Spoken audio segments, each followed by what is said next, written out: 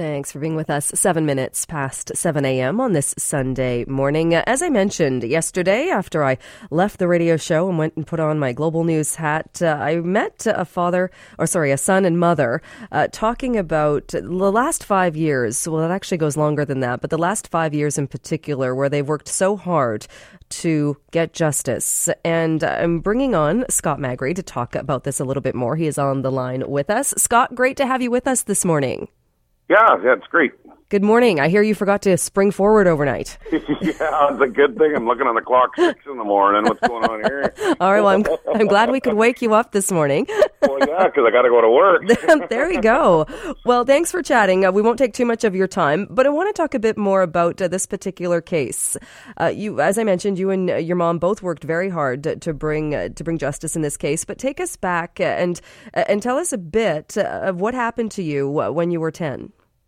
Well, I had a friend there, and he ended up bringing me to the trailer park and over to this fella's place, and managed to get us down to his bedroom a couple of times on 2 other occasions.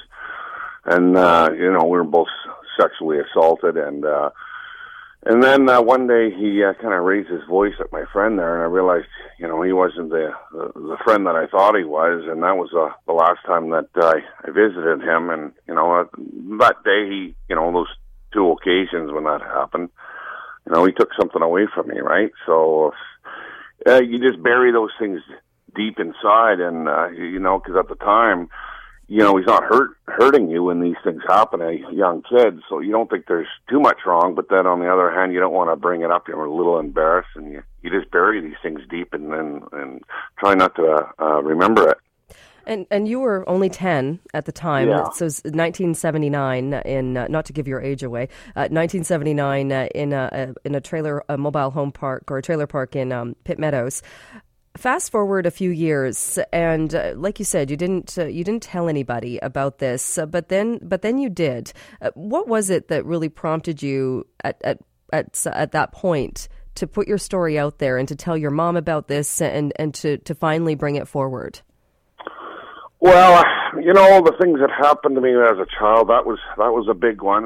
My childhood wasn't that great, and it led into a lot of problems, and lived a life pretty much a hell. And then I decided to put it all on paper after, I was fighting an addiction of Oxycontin, and put a book together. And my mother was helping me do some editing, and she didn't know about it until she got to what happened, until she got to that part in the book. And then, naturally she's the mother, and she had no idea, and it was tearing her apart because she wasn't there to protect me. And then we decided to go to the police and start a file, and it took 5 years to find him. And you and your mother were very involved in that, in finding him. What was that like, actually doing some of that detective work and trying to track this man down? Yeah, that was a lot of work, considering I didn't even know what his name was. I didn't have the right trailer. I knew what street it was. And then just finding my friend that now lives out of province there, going through a bunch of just running the last name until I finally got him, and got his first name, and then crisscross books to the library. And yeah, we've been everywhere, just pouring it onto the RCMP, and Kim Grenham and attachment there in Maple Ridge. She's done a great job, and we just kept pouring it on, and she kept investigating until they finally found him in Quebec. And what was it like when you saw a picture of him, or when police asked you to identify him?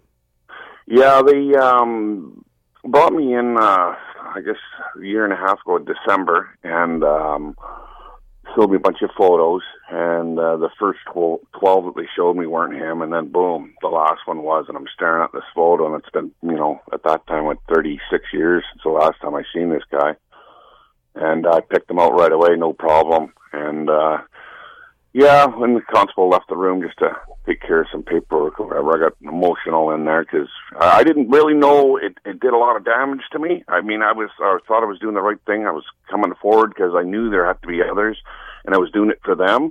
But then I started realizing, well, I guess this did make a big impact on me, and it was Margie from Victim Services there. She's a great woman. She's the one that told me how this all works, and the path that I took in my life all originated from what happened in that trailer.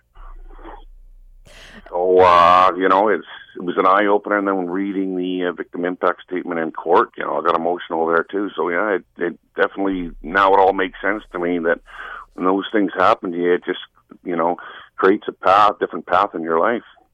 In court this month, March 9th, Gilles Joseph Paul Brophy pleaded guilty to one count of indecent assault against another male.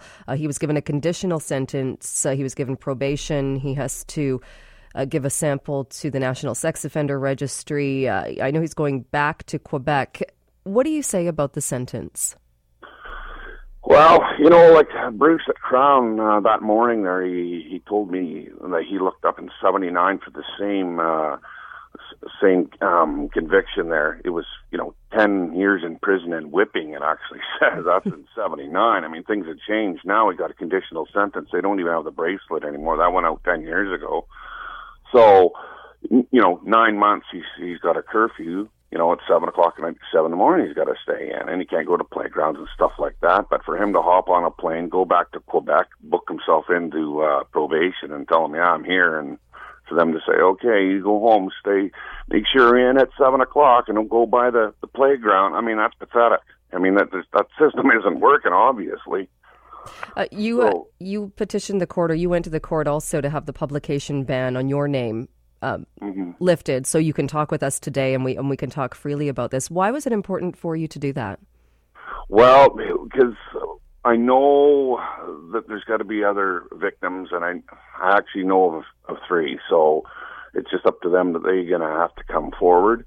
And like I said, I want to do everything that I can to try to get closure for the rest of them. It's not just for me, because it wouldn't feel right. Like I said, jump in a ship, swim in the shore, and let the rest drown. I just don't want to do that.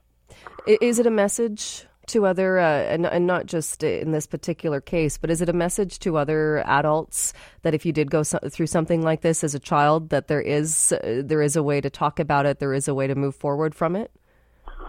Yeah, I mean, you gotta get to a certain point in your life, and something has to happen. And I think because it's so hard to talk about in order to bring it up, and I guess that the things that happened to me, and it was just time to start putting it down on the paper, and I just felt it was the right thing to do.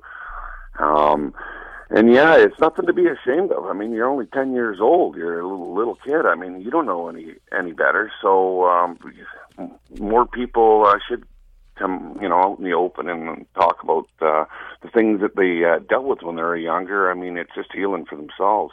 All right. And I know you've written a book about it as well, and gotten it out in paper as well. Scott, thank you so much. I know you have to get off to work now, so I appreciate you so much taking a few minutes to chat with us about this today. Thank you.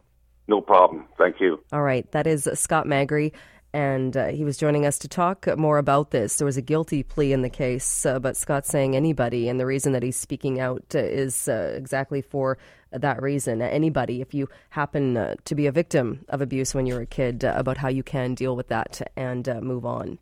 We will take a short break. When we come back, it is a story that certainly is getting a lot of response. A Victoria family, they found out that their child had been diagnosed with cancer. How the community has rallied. We'll talk about that when we return.